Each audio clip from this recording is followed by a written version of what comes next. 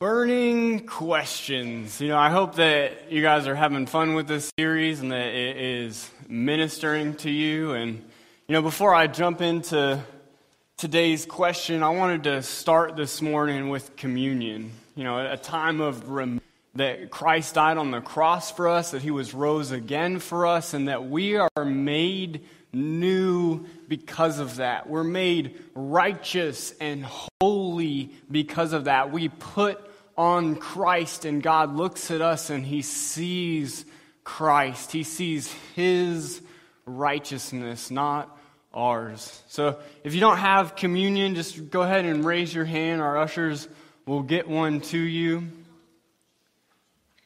And then as that's kind of happening, I have a couple of verses to read to you this morning. This is found in 2 Corinthians chapter 5. 2 Corinthians, light of remembering. 2 Corinthians, spice of God's body and blood for you. Therefore, if anyone is in Christ, the new creation has come. The old has gone and the new is here. All this is from God who reconciled us to himself through Christ and gave us the ministry of reconciliation, that God was reconciling the world to himself in Christ, not counting people's sins against them. And he has committed us to this message of reconciliation. We are therefore Christ's ambassadors, although God was making his appeal through us. We implore you on Christ's behalf, be reconciled to God. And if you're not already and you don't understand what Christ did for you and what God did for you, then come to him. Be restored, be reconciled to God. God made him, being Jesus, who had no sin, to be sin, or to be the offering for sin, be the offering for us. Why did he do that? So that in him, in Jesus, we might become the right of God. Because of Christ's work on the cross, because of your belief in him, we get to become the righteousness of God. The old is gone and the new is here. That's what we're remembering in this time of communion. So I borrow the words of Christ on the night that he was betrayed. He took some bread, he blessed it, gave thanks to God for it, said, "This is my body, which is given as a sacrifice for you. Do this in remembrance of me."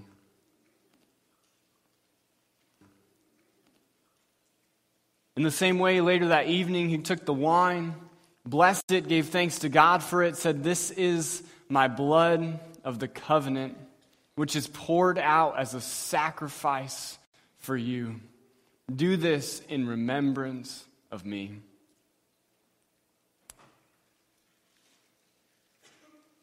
God, we thank you so much for your body and your blood, for this sacrifice that made us new, this sacrifice that made us your holiness and your righteousness.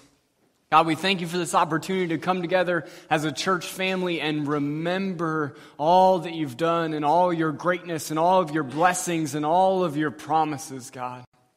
Please speak through me this morning. Let them be your words, not my words. Let people be healed and come to this new knowledge of their relationship with you. And if there's anyone here that's not reconciled to you, God, let this just tug on their heart. The greatest ministry is that ministry of reconciliation, of bringing people to the saving knowledge of your grace. So if there's anyone here this morning, God, lead them. Tug on their hearts, call them to yourself, and let them respond, God. It's in your holy and most precious name we pray. And everybody said, Amen. This week's burning question or questions has a lot to do with the Catholic faith. And I want to just start with, I'm not picking on I'm not particular church. And in the same way that plenty of Baptist church do it wrong and preach an incorrect truth, there are plenty of Catholic churches that do it right and preach the truth. So I'm not singling anything out.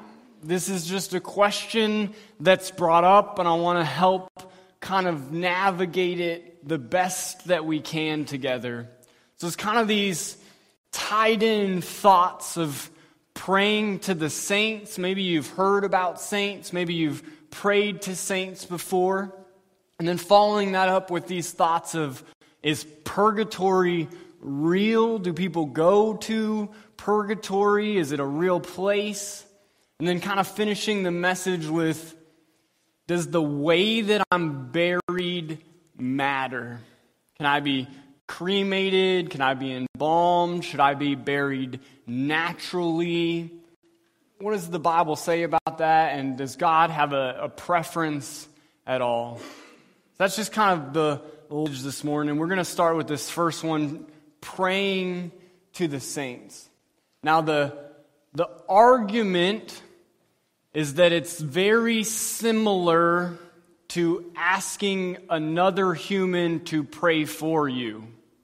That's one of the arguments of the church, maybe not the church at large, but some Catholic churches, is that it's similar to just asking any human next to me, hey, will you pray for me?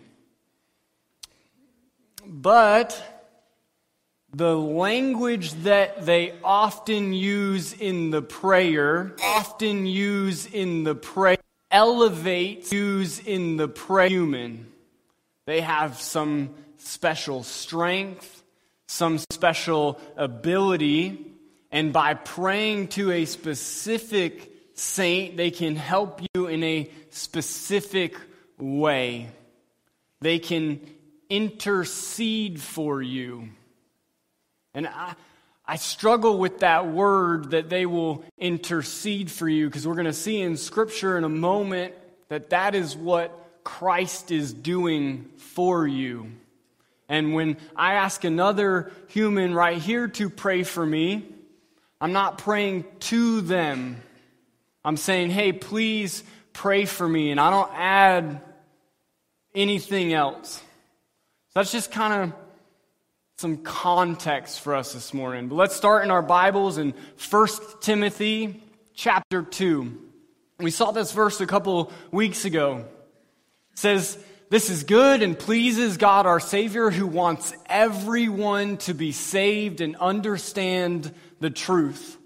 For there is one God and one mediator who can reconcile God and humanity, the man Jesus Christ, who gave his life to purchase freedom for everyone.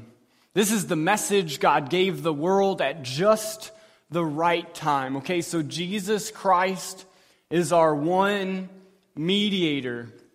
And they might say, okay, well, I'm praying to this saint so that they can take it to Jesus. I'm asking them to intercede on my behalf, and then they can take it to Jesus, who mediates to God. And then we see this in Hebrews chapter 7. But because Jesus lives forever, his priesthood lasts forever. Therefore, he is able once and forever to save those who come to God through him. He lives forever to intercede with God on their behalf. Who's this there? All people who believe in Jesus and have come to this saving knowledge. He lives forever to intercede with God on their behalf. So should I desire for a human to intercede with God for me, if Jesus is there living forever to intercede with God on my behalf? Who's better to intercede with God for us? A human or Jesus Christ? He is the kind of high priest that we need. We need Jesus to intercede with us because he is holy and blameless, unstained by sin. He has been set apart from sinners and has been given the highest place of honor in heaven. Another translation that I like even better, these little parentheses, says he has been exalted higher than the heavens. Not only is he at the highest place in heaven, but he's exalted higher than all the heavens. Then we slide over to this verse in Acts chapter 10. Hopefully just humbling all of us. In Caesarea, there lived a Roman army officer named Cornelius, who was a captain of the Italian regiment. He was a devout, God-fearing man, as was everyone in his household. He gave generously to the poor and prayed regularly to God. Then there's kind of this story of how Peter gets called him, and then we pick back up down here in verse 24. Once Peter arrived in Caesarea the following day, Cornelius was waiting for him. And I love this. What did Cornelius do? He and his whole household were devout believers. So he called together his whole house and his relatives and his close friends because he's in anticipation of a servant of God coming to him. I hope we would behave this way. If you knew that someone could help bring knowledge and light and saving grace to your family, I hope that you would call all of them together, all your relatives and all your friends. So he calls them all together. And as Peter entered, Cornelius fell at his feet and worshiped him.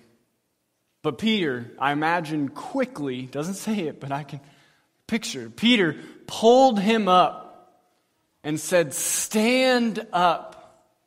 I am a human being just like you." Okay, Peter is one of the saints that is often prayed to. And here he is. I'm a human being just like you. Now, in this context, Cornelius was worshiping him, not just praying to him or asking him for prayer, but I just really like that line. I'm a human being just like you. And we are all like Peter. We're all just human beings saved by grace. So we see this in 1 Corinthians chapter 1. I'm writing to God's church in Corinth, to you who have been called by God to be His own holy people. God made you holy by means of Christ Jesus, just as He did for everyone everywhere who call on the name of the Lord Jesus Christ, both their Lord and ours. May God, our Father of the Lord Jesus Christ, give you grace and peace. Now, I most often read in the New Living Translation. Week number 1, we kind of talked about the authority of Scripture and Bible translations. If you weren't here, I really encourage you to back up and watch that message. But in my Bible that I read the most often, God's people are not called saints.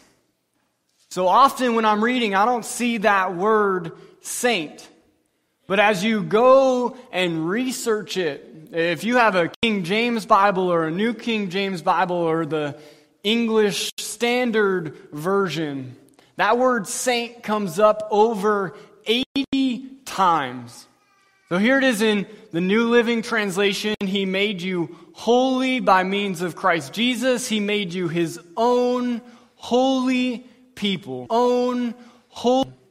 Let's read it again in the ESV version. To the church of God that is in Corinth, to those sanctified in Christ Jesus, called to be saints, together with all those in every place who call upon the name of Lord Jesus Christ, both their Lords. Grace to you and peace from God the Father of our Lord Jesus Christ. You know, this really stood out to me in this thought of praying to the saints, because here's Peter saying, I am human just like you. And then here's Paul saying, hey, when you've been sanctified, when you've been made holy by the work of Christ, you are called to be his saint. So you are saintly. There's no difference or hierarchy in believers. And the way that the Catholic Church determines a saint is through human authority. Humans come together and raise up and decide, okay, this person is now a saint. Is now a saint. But what do we see in Scripture? God, not a human, makes all of his believers saints. What is a saint? Someone who's been sanctified and made holy. How does that happen? It's not your righteousness. Think back to those verses that we took in communion. It's the that we took in communion. It's the righteousness of God that's over you. So I struggle to see where some other individual in heaven is more capable of interceding or helping me in my weakness. And that's sometimes the thought, is that this particular individual is so gifted and skilled and blessed in this area that I want to for their help in this one particular area. But when we look in Scripture at who helps us in our weakness, it's not other humans. So we see this in Romans chapter 8. Who should we ask for help in our weakness if we see this area of weakness in our life that we want to take before God? The Holy Spirit helps us in our weakness. For example, we don't know what God wants us to pray for, but the Holy Spirit prays for us with groanings that cannot be expressed in words. And the Father, who knows all hearts, knows what the Spirit is saying. For the Spirit pleads with us believers. Or if you're reading in the ESV, it will say the Spirit intercedes for the saints in harmony with God's own will. And we know that God causes everything to work together for the good of those who love God and are called according to his purpose for them. For God knew his people in advance. He chose them to become like his Son, so that his Son would be the firstborn among many believers, their brothers and sisters, them to come to him. And having called them, he gave them with himself. I want you to hold on to that thought, because it's going to tie into our discussion of purgatory. He called them, and having called them, he gave them right standing with himself. And having given them his right standing, he gave them glory. So the Spirit is there to help us in our weakness. God has already provided all of the tools in prayer that we need. And then some of us might reach this next struggle. Okay, well, like often I pray to Jesus.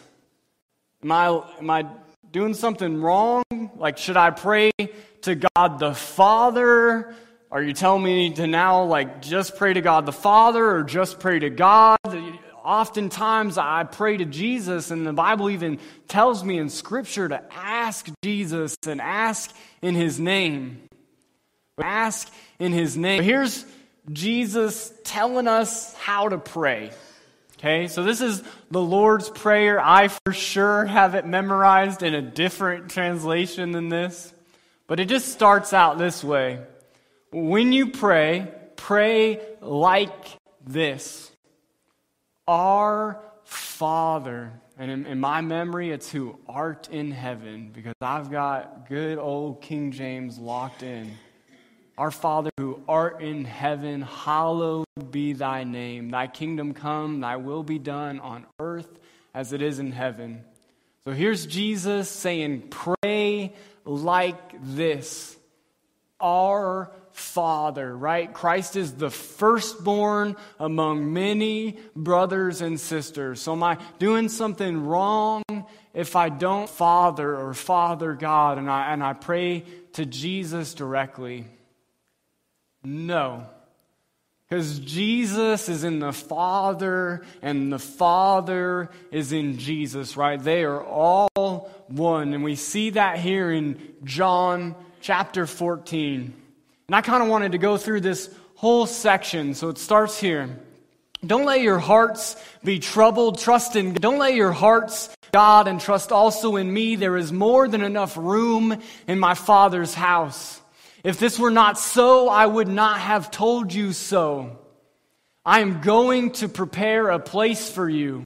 And when everything is ready, I will come and get you so that you will always be with me where I am. And you know the way. No, we don't, Lord, Thomas said.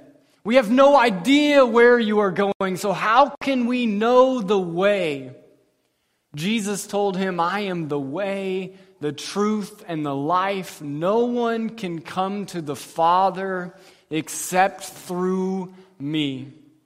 Now, I'm not necessarily saying that verse is directly tied into prayer, but it's an interesting thought of the fact that you're reconciled to God is solely through Jesus.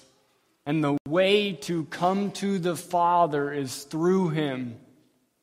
If you had really known me, you would know who my Father is. From now on, you do know Him and you have seen Him. Philip said, look, Lord, show us the Father, then we will be satisfied. Jesus replied, have I been with you all this time, Philip, and yet you still don't know who I am? Right? He's asking to see the Father, and he's telling him, look, you don't know who I am? Anyone who has seen me has seen the Father. Me has seen the Father. So why are you asking me to show Him to you? Don't you believe that I am in the Father and the Father is in me? The words that I speak are not my own, but my Father who lives in me and does His will. Just believe that I am in the Father and the Father is in me. Or at the very least, believe because of the works you have seen me do. I tell you the truth. Anyone who believes in me will do the same works I have done, and even works, even greater works, because I am going to be with the Father. You can ask for anything in my name, and I will do it, so that the Son can bring glory to the Father. Now, you might take that verse out of context and be like, awesome, I can ask Jesus for anything and he'll give me anything. You ever tried one of those prayers? It didn't work out too good. You got to finish the line, to bring glory to the Father. If it's not going to bring glory to the Father, then what is its purpose? God's not going to grant you things that don't bring praise to His name. He's not going to grant you things that distract from His glory. So yes, ask anything in my name and I will do it, if it's according to the Father's will and brings Him glory. Then it's sliding over to 1 John chapter 5. I have written this, or I've brought all these to you who believe in the name of the Son of God, so that you, Son of God, may know you have eternal life. Remember that, because it's going to come up in this next section. Those who believe in the name of the Son of God, that you may know, you may have confidence that you have eternal life. Confident that Christ hears us whenever we ask for anything that pleases Him.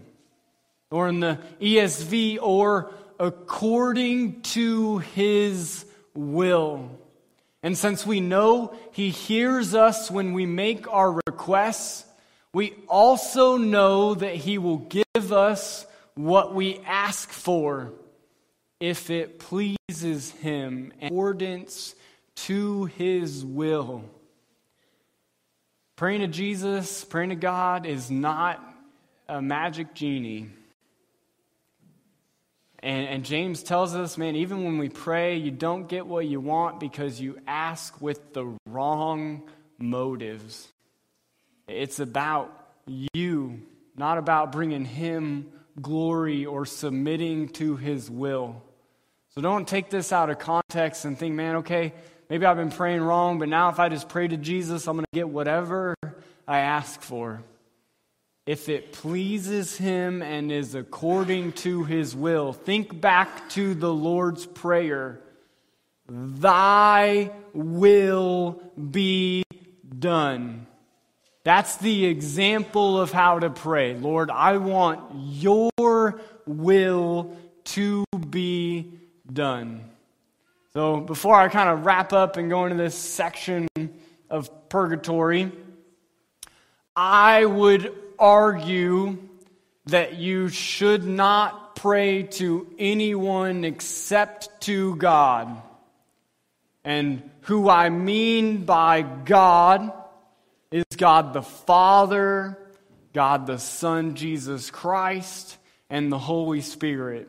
And you should use the Holy Spirit in your weakness, and you should let Christ intercede and mediate for you and take your requests to God. I struggle finding reasoning to pray to saints who are in heaven, knowing who are in heaven. What we know is the truth of Scripture, that all of us are saints. So God made you holy and righteous. He made all of us saints. We are all human. There's no special human in heaven that's elevated above another human, but there is someone special in heaven, Jesus, who's holy and blameless, who has never sinned and lives forever and is there to end you.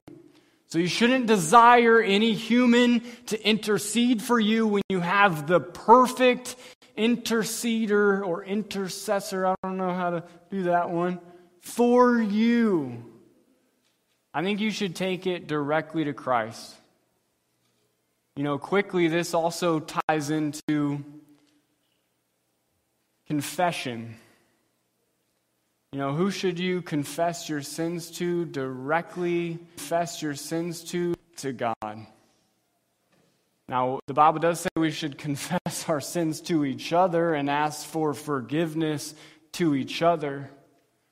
but then it's asking God to forgive me. And guys, I'm not special, and I don't have all of the answers, and I might be wrong. So if you have something wrong up here, then show me the Scripture, and it will be corrected. Because the only desire of this church is to preach the truth of Scripture. And if I mess up, correct me and convince me via Scripture. Don't show me some human author's book. Man, it was driving me nuts in my research that they point to human authors' books, and that's their defense. Your defense for any of your beliefs should be the Word of God. And if you're going to try to convince anyone anything, you say, this is what the Bible says. And I'm not above making a mistake. And I'm not special just because I'm the guy on stage talking to you. You should have your Bible open. You should be reading along on the screen. You should be investigating the truth and testing it against your Holy Spirit that God has given you and wrestling with it and coming to the proper conclusions. So, sliding into this next question, is purgatory real? I'm going to go with no. We'll just start there. No. No, purgatory is not real. Now, maybe we need to back up a second and say, what is purgatory? So, purgatory is taught that this is a in-between place where humans who have been saved by grace, so not sinful humans, but humans who have been saved by grace, go to get rid of any uncleanliness. And they use one verse that says, "For nothing unclean will enter the kingdom of heaven." So purgatory is this place where people who have been saved by grace, not sinners, who have been saved by grace, can go to finish getting rid of whatever makes them unclean. Now, that doesn't make much sense to me, because we are made clean by Christ. We're made holy. We are made His righteousness. So I don't need to do anything because He already got rid of that uncleanliness for me. There's no extra steps for me after I die for me to get rid of any uncleanliness, because it's already gone. If you have Christ in your heart and you recognize Him as your Lord and Savior, you are made holy and clean. Christ has forgiven you. He's taken away your sins. He's separated them as far as the east is from the west. Now, do you need to keep working to be more like Christ? Yes. 100%. You should work hard every day to be more like Christ. But when God looks at you, He sees you covered by the grace and blood of His Son. You are made holy and clean. Think back to this verse that I said to remember in Romans 8, and having called them, right? God knew you in advance.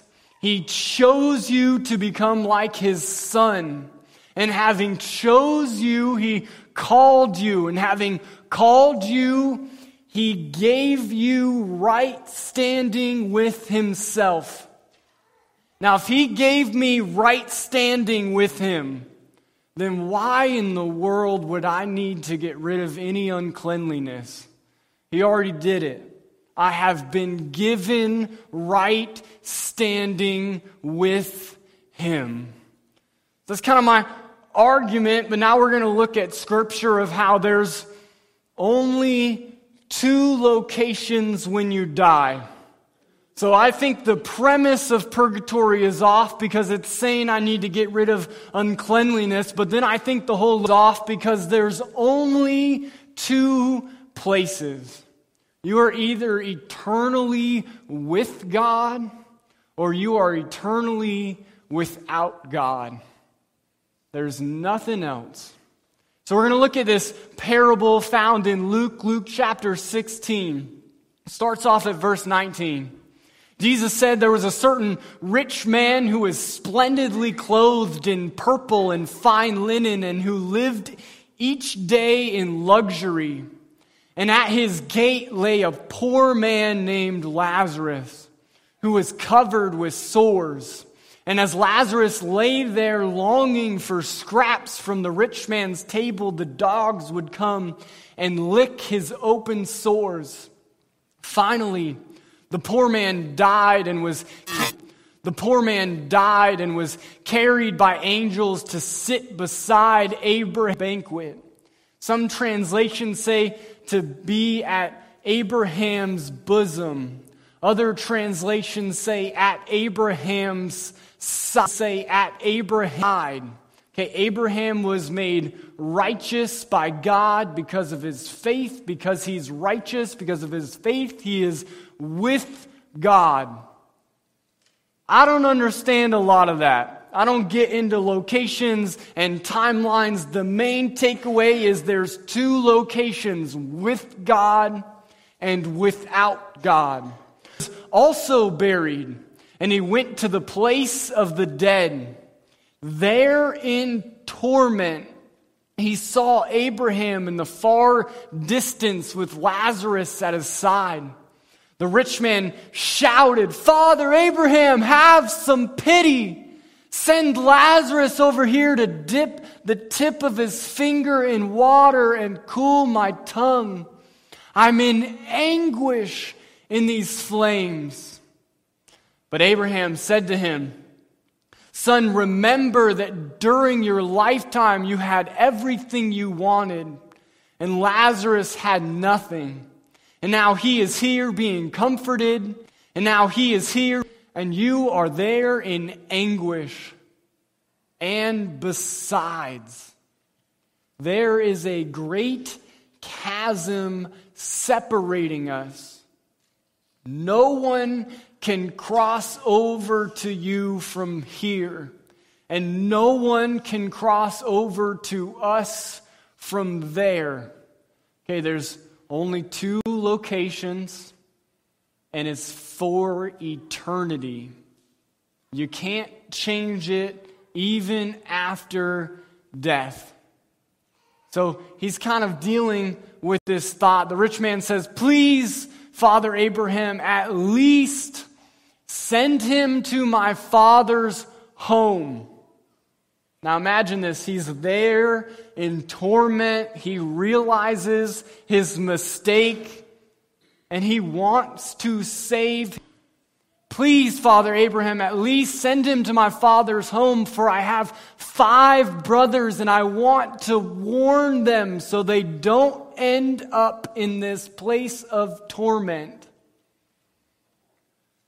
Guys, it's just as true if you're in heaven. If you're in heaven enjoying the splendor of His majesty and you're there with God, you still don't get to go back to your family and say, "Guys, it's real. I'm here. Please believe me." That's the other side of this coin. He's there in torment, regretting it. You might be there in majesty, regretting it. "Man, I wish I would have told this family member. I wish I would have told this family, would have told this friend." Once you're there, it is too late. So stop making excuses. If you're here and you're hearing the truth, then give your life to God today. And if your verses earlier, it is your ministry that God gave you, your ministry of reconciliation. So be reconciled to God. Man, if there is someone in your life Tell them today about the goodness of God. Don't wait. I have 5 brothers and I want to warn them so they don't end up in torment. But Abraham said, Moses and the prophets have warned them. Your brothers can read what they wrote. Nothing you say is going to be as convincing as Scripture. Don't try to come up with your words. Use the words of God. The rich man replied, No, Father Abraham, but if someone is sent from the dead, they will repent of their sins and turn to God. Think about how often in Scriptures they ask Jesus for another miracle. Oh, just show me one more. Show me the Father. Work this sign and then I will believe. They saw his miracles. They still didn't believe. Father Abraham said, if they won't listen to Moses and the prophets, if they won't listen to Moses and to the truth of Scripture, they won't be persuaded, even if someone rises from the dead. Okay, so there's 2 places. There's a great chasm, and no one can change locations. Maybe you've heard this verse in Matthew 7.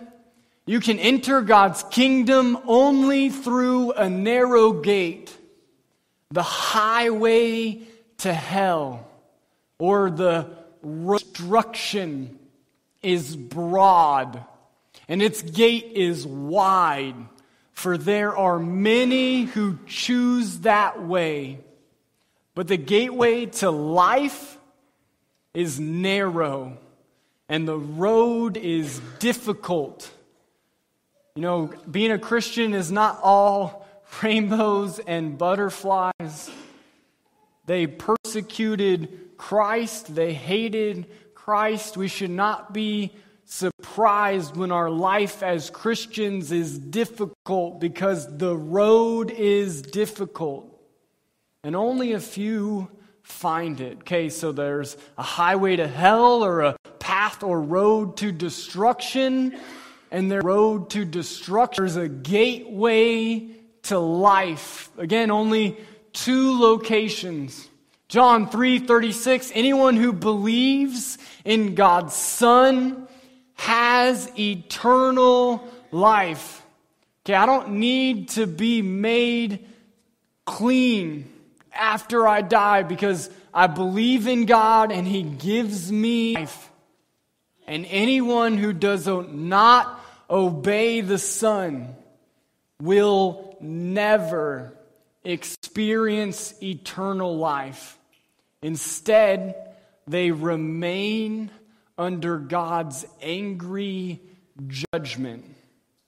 So there's eternal life with God, or there's eternal separation in judgment and destruction. And Matthew 25:46. Maybe I should have just started with this and then been done. And they will go away into eternal punishment, but the righteous will go into eternal life. When you pass away, when everyone passes away, there is only 2 locations: eternal life with God. Now, the name of that place, the location of that place, the timing of that place, we can have some beautiful, amazing discussions about. And I don't know the answers, but I know that I'm eternally with God, or I'm eternally separated from God in eternal punishment and judgment under God's anger and wrath, in the place where there is gnawing and gnashing of teeth. As a sensory person, that one gets me. As a sensory person, I want to be in a place with gnawing and gnashing of teeth. There's only 2 locations. So is purgatory real? Are you going to some different place after you die so that you can be prepared for heaven? No. God made you holy. You put on His righteousness by your faith. And because you're righteous, not because of your righteousness of Christ that you put on, you will go away into eternal life. And if you're here, or if you're watching online, or you're watching 35 years from now, or you're watching 100 years from now when I'm dead, the truth remains the same. If you don't know Jesus, you will go away into eternal punishment. So don't put any stock or faith in this opportunity to come to the Lord after you die, because it will not be there.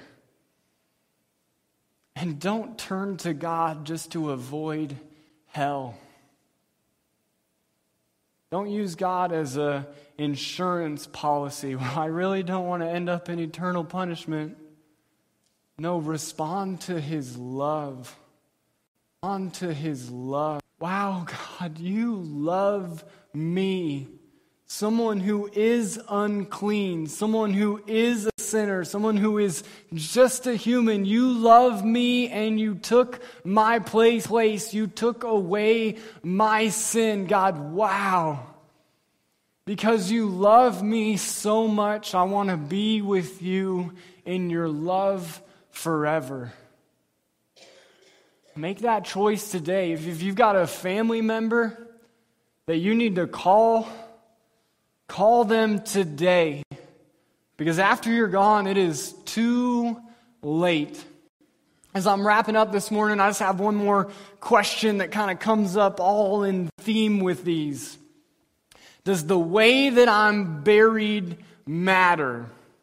Okay, up until 150 years ago, you could not 150 years ago not be cremated in the Catholic Church. They have since changed that position, but they instruct you to keep the ashes together so that the body won't be separated. Okay? The thought is that when the time comes for your body to be restored and to be made new, that it all needs to be together. I find that quite limiting on God's power. God made you from dirt, or from Adam's rib, depending on who's in the room. Come on. He made you from dirt or from a rib. Do you really think you can do anything that God cannot restore?